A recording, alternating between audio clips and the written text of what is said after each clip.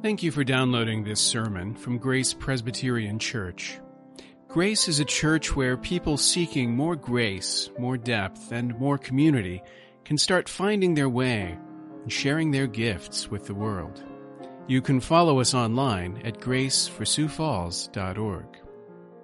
You have heard that it was said, an eye for an eye, and a tooth for a tooth.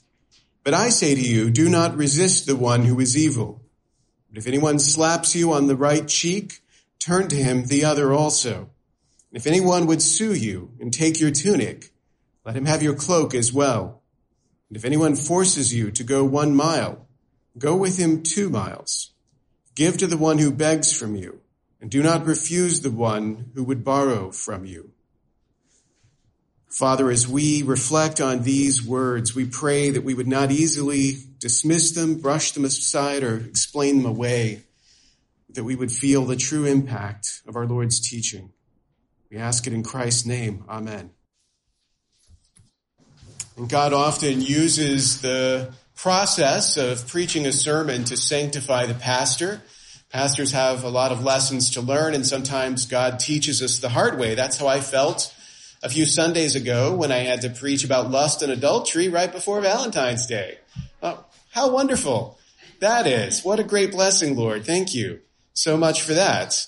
And once that was over, I thought, I think I've learned something really important here, and God, has taught me.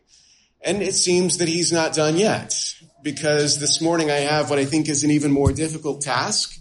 As we look at the world around us, we see the aggression perpetrated in Ukraine and follow that in the news and are praying as people attempt to resist evil in the world. God gives me this text: do not resist the one who is evil.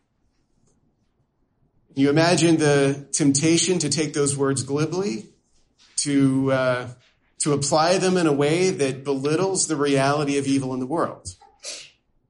But you can equally imagine the ease with which we set words like this aside. And we tell ourselves, of course, Jesus doesn't mean this literally. He probably means just the opposite of what he seems to be saying here.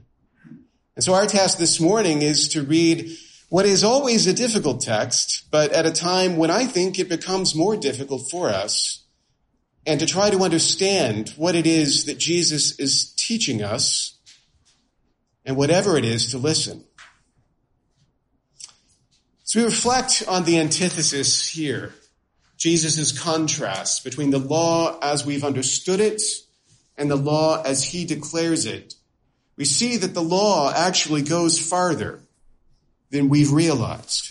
There's a sense in which we might say this, that the law demands proportion, but righteousness demands generosity.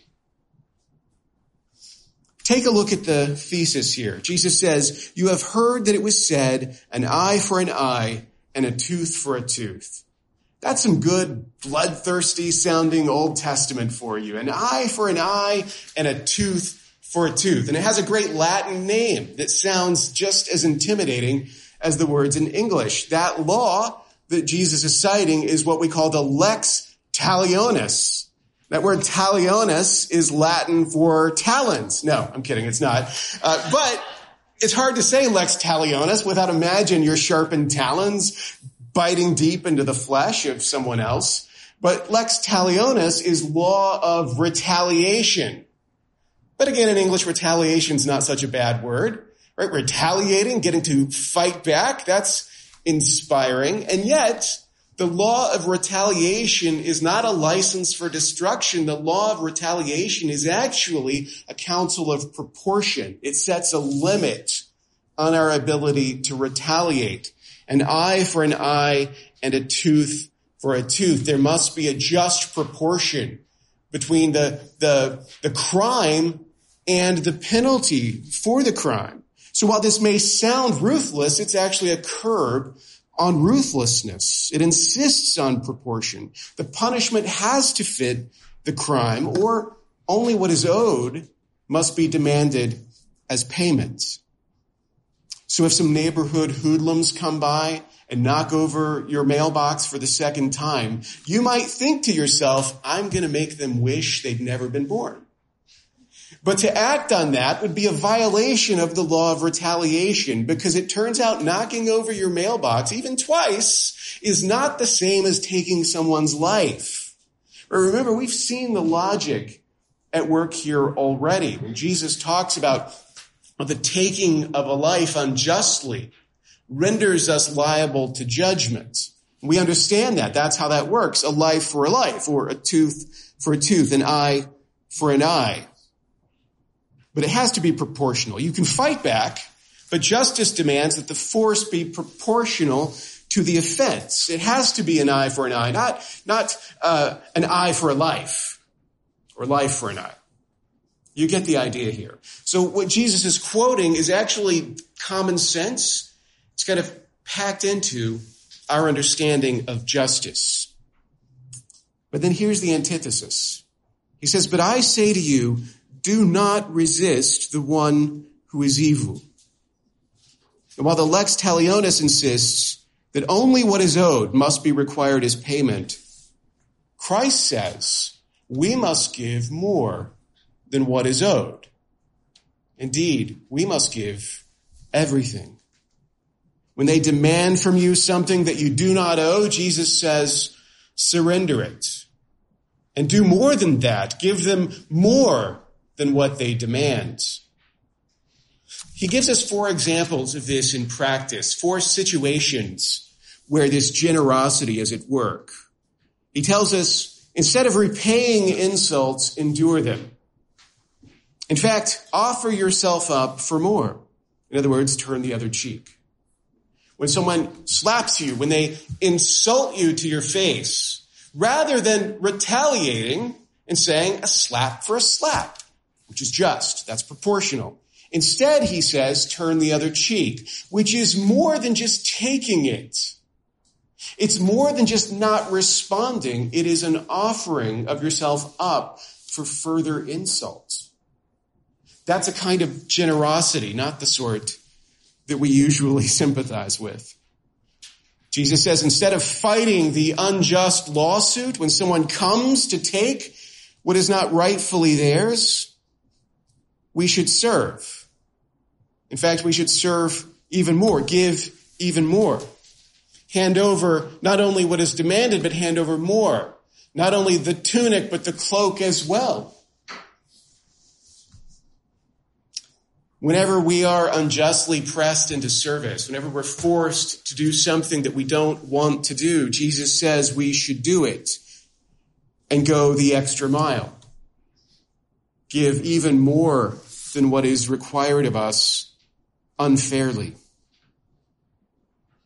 Whenever someone comes to us demanding payment, asking for money that they haven't earned, that they don't deserve, they want to borrow from us, they beg from us. They should just get a job. They should work to provide for themselves. We don't owe them anything. And Jesus says, give generously to those who haven't earned it. So you see what he's doing here. There's a counsel of proportion, of justice, of paying what is owed. And Jesus instead is pushing us towards a generosity that overflows the bank of proportion. A generosity that is directed towards people who don't deserve it. Who's directed towards people who either haven't earned what they're asking for or who actually deserve the opposite. Who deserve to be slapped, not to have you turn the other cheek to them.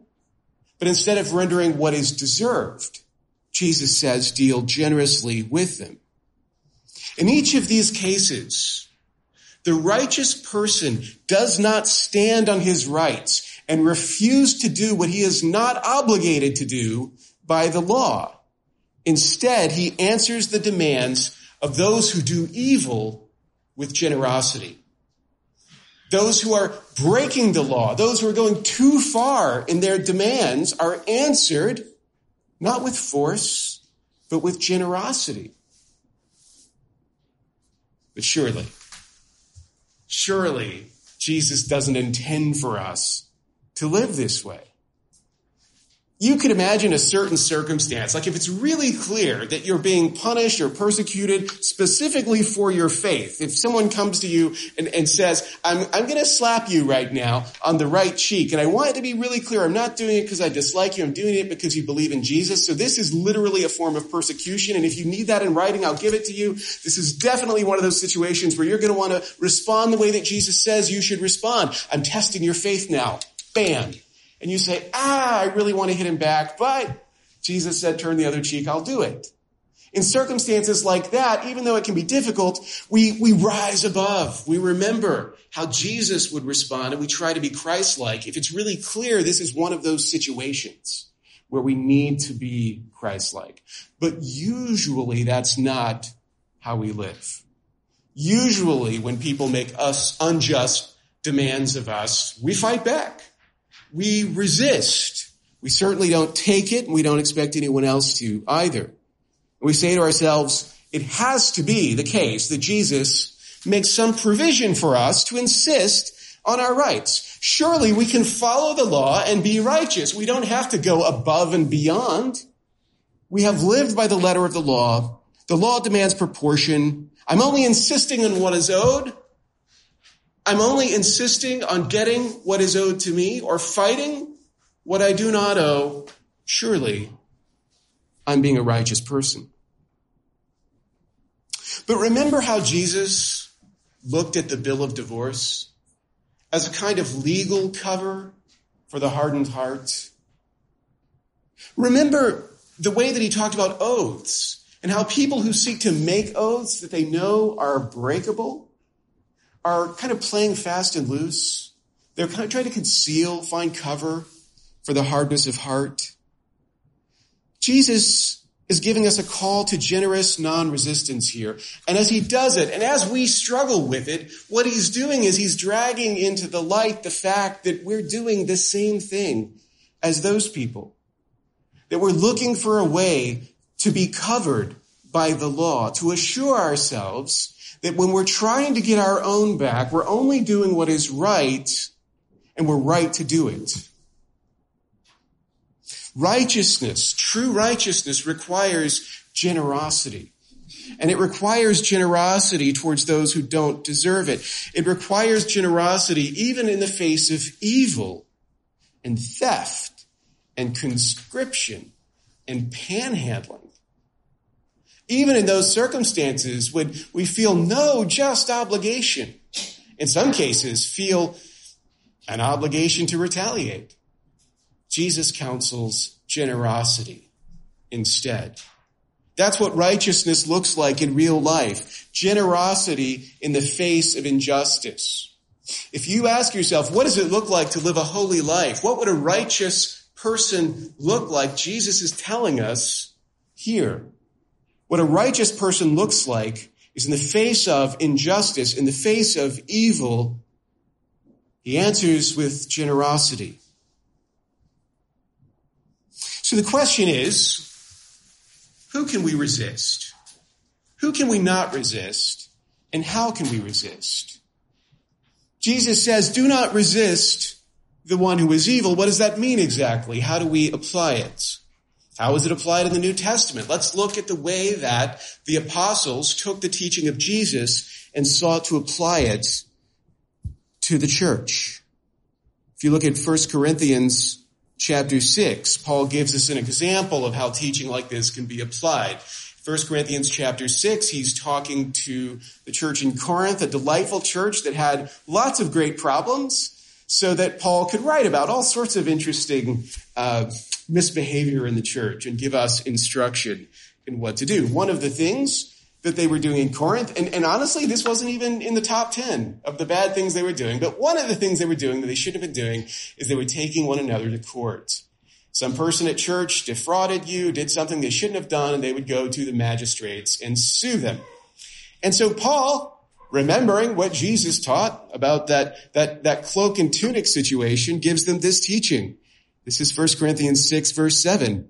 He says, to have lawsuits at all with one another is already a defeat for you. It's already a defeat for you. And here's why. He says, why not rather suffer wrong? Why not rather suffer wrong? Why not rather be defrauded?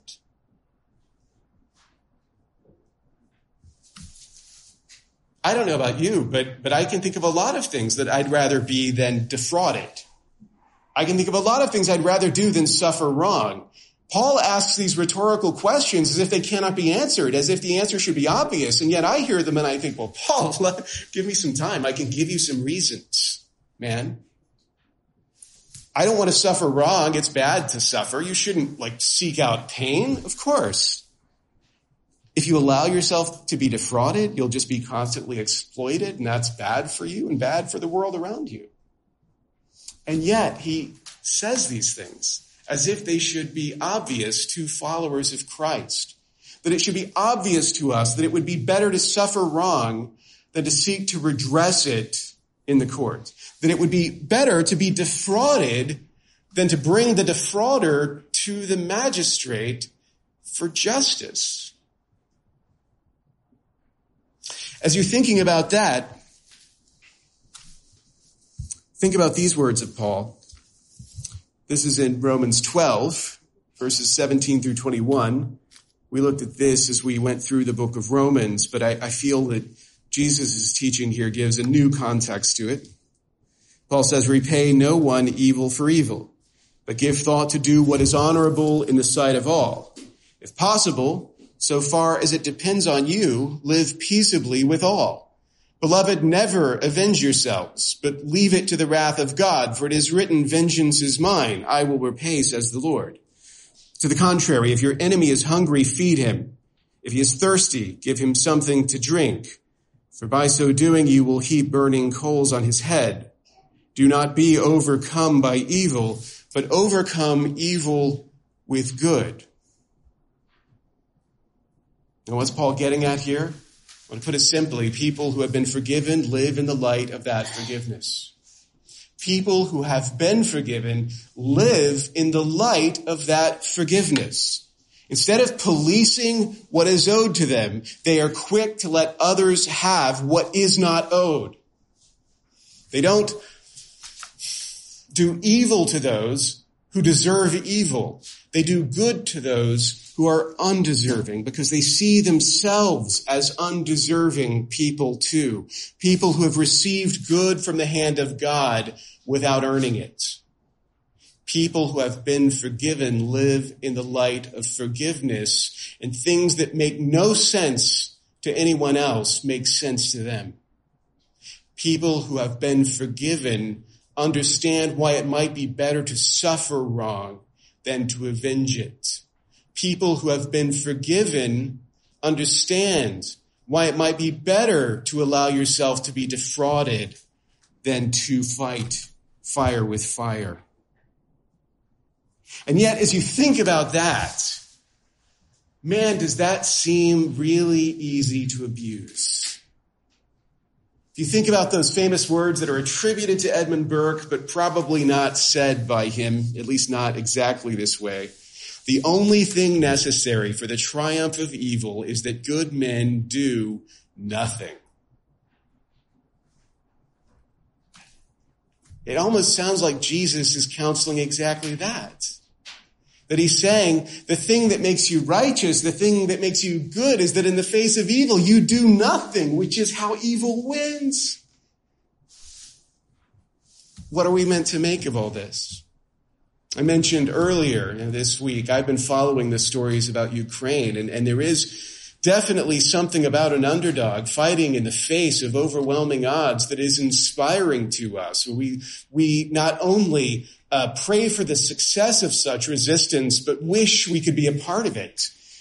One of the strange things that's been going on in the Bertrand household the last couple of weeks, as Lori has been compulsively baking, is that she watches The Lord of the Rings over and over again while she does it, which is hard for me because as I'm working, I'm sort of flitting in and out of the kitchen. And so I come in for like a moment, but it's hard to just leave like right before the battle begins. To leave in mid-speech, you've got to stick around. And so it's been burning up a little bit of my time. But yeah, I mean, you want to rise up with Aragorn and you want to fight against the powers of Mordor, even if you're outnumbered, even if you don't stand a chance. You want to do something. You want to offer some resistance. And is Jesus saying we can't?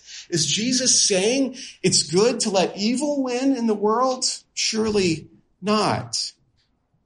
Now, there's the context in Scripture. We talked last time about reading Scripture in context. When the Bible talks about resistance, it talks about it in different ways. So let's look at the way the Bible speaks about resistance, and you'll begin to see an answer emerging. So we have our text here, Matthew 5:39. Do not resist the one who is evil. If you flip over to the book of Acts, in chapter 7, Stephen, the martyr, in his sermon before he's killed, talks about another kind of resistance. He says, you always resist the Holy Spirit. He says it like it's a bad thing that you shouldn't be doing. In Romans 9:19, Paul talks about this same kind of resistance in his hypothetical question, famous question, for who can resist his will? How can God find fault? For who can resist his will? Paul again in Ephesians 6:13, when he talks about the whole armor of God, why are we given that armor in the first place? So that you may be able to resist. In James 4, verse 7, James says, resist the devil and he will flee from you. But then interestingly, in the next chapter, James gives us this description of a righteous person. He's speaking, he's rebuking the rich in this chapter. And so he talks about the rich and what they've done. He says, you have condemned and murdered the righteous person. How do I know he's righteous? He does not resist you. And then if you go to 1 Peter 5:9, resist him, meaning the devil, firm in your faith, knowing that the same kinds of suffering are being experienced by your brotherhood throughout the world. I don't know about you, but it's like my head's going one way than the other. It's like, do I resist? Yes. Do I resist? No. It all depends on who we're talking about resisting. So if we take all this data, we can see where resistance is properly directed. So resistance against God is bad and futile. But resistance against Satan is good. And if the apostles can be believed, it is also effective. Yet the righteous person practices non-resistance towards those who do evil. In other words, our resistance is towards Satan, but not towards sinners. Our resistance is towards the evil one, but not towards the one who does evil. To sinners, we offer generosity in place of resistance, which is overcoming evil with good. If you ask yourself, how can good overcome evil? Part of the answer, surely, is with generosity. And we should note here that this kind of non-resistance that Jesus counsels is not a guarantee of earthly success. He's not saying that if people are mean to you and you respond with generosity, it's going to melt their hearts. And then they too will come to love me and we'll all be happy then. Not at all. Ordinarily, responding with generosity to evil results in loss. And bearing the loss requires faith. But remember, God gave you everything that you now sacrifice. You trust him to make good the loss through restoration now or restoration in the world to come. But the greater the loss, the greater the faith that is required. That's how loss sanctifies. When we suffer together in faith, we draw nearer to God and rely on him more. Which is so easy to say. And remember that what Jesus is doing here is not giving us moral prescriptions for how to live better lives. Jesus understands, as he sets this standard, that we will not reach it. He doesn't think you can do this. He knows that you cannot. But part of what he's doing is reminding you that the law has brought you under condemnation, that you don't do what the law requires, that you fall short and are in need of someone to do it for you. said this before, but it's worth saying again, that Jesus, as he paints these pictures, is painting, as it were, a portrait of himself in negative, in reverse. So as we reflect on the difficulty of this generosity in the face of evil, ultimately we're forced to meditate on the generous non-resistance of Jesus, which was always prophesied. The prophets of old, Isaiah in his servant song, said that when he comes, you will know him because he will answer evil with generosity. In Isaiah 42:2, he says he will not cry aloud or lift up his voice or make it heard in the street. Later in Matthew's gospel, Jesus will quote this passage specifically. And he fulfills this passage in Matthew's gospel as well. At the end, in Matthew 27, when he's facing Pilate, one of the things that astonishes Pilate is the fact that Jesus doesn't seem to realize the jeopardy that he's in. That Jesus is not awed by Pilate's power. Pilate says, do you not hear how many things they testify against you? And then Matthew says, but Jesus gave him no answer, not even to a single charge, so that the governor was greatly amazed. But he wouldn't have been amazed if he'd been paying attention. If he had paid attention to what Jesus said, he would have seen that Jesus was doing exactly what Jesus said he was here to do. Jesus in John 10 says, for this reason the Father loves me, because I lay down my life that I may take it up again. No one takes it from me, but I lay it down of my own accord. I have authority to lay it down, and I have authority to take it up again. This charge I have received from my Father. When you consider Christ, you see a picture of the generosity that he preaches. You consider Isaiah's description of the Messiah's non-resistance, the gospel accounts of Jesus fulfilling that non-resistance. And yet you recognize Christ does resist Satan. He not only resists him, but in the temptation defeats him, and throughout his ministry defeats all of his minions. And yet Jesus towards sinners shows generosity. And we should strive for this pattern ourselves. Jesus' life isn't taken from him unjustly. He lays it down. He gives it. He gives what is not owed. He gives more than what is demanded. He does it generously for our sake. And we should do likewise. To the extent that we can, we should follow in his footsteps. As much as we're able, as Paul says, we should live at peace with one another. But when we fall, we should repent. We should renew our gratitude for the generosity that Christ shows to us. When we insult him, he turns the other cheek. When we take from him without deserving, he gives more to us than we demand. When we drag him along with us, he goes farther than we can take him. And when we beg from him, he lavishes grace upon us. But you cannot take anything from Jesus. But Jesus gives what he does not owe. You cannot take from him, but you can receive from him because he gives generously of all that he has, of his whole self. And when you come to him in your sin, he generously gives you all things. How does good overcome evil? Jesus is the good that overcomes evil through his generosity. Thank you for listening. You can find more sermons from Grace and information about joining us for worship by visiting our website at graceforsiouxfalls.org. We also invite you to visit the iTunes store and subscribe to the Sermons of Grace podcast.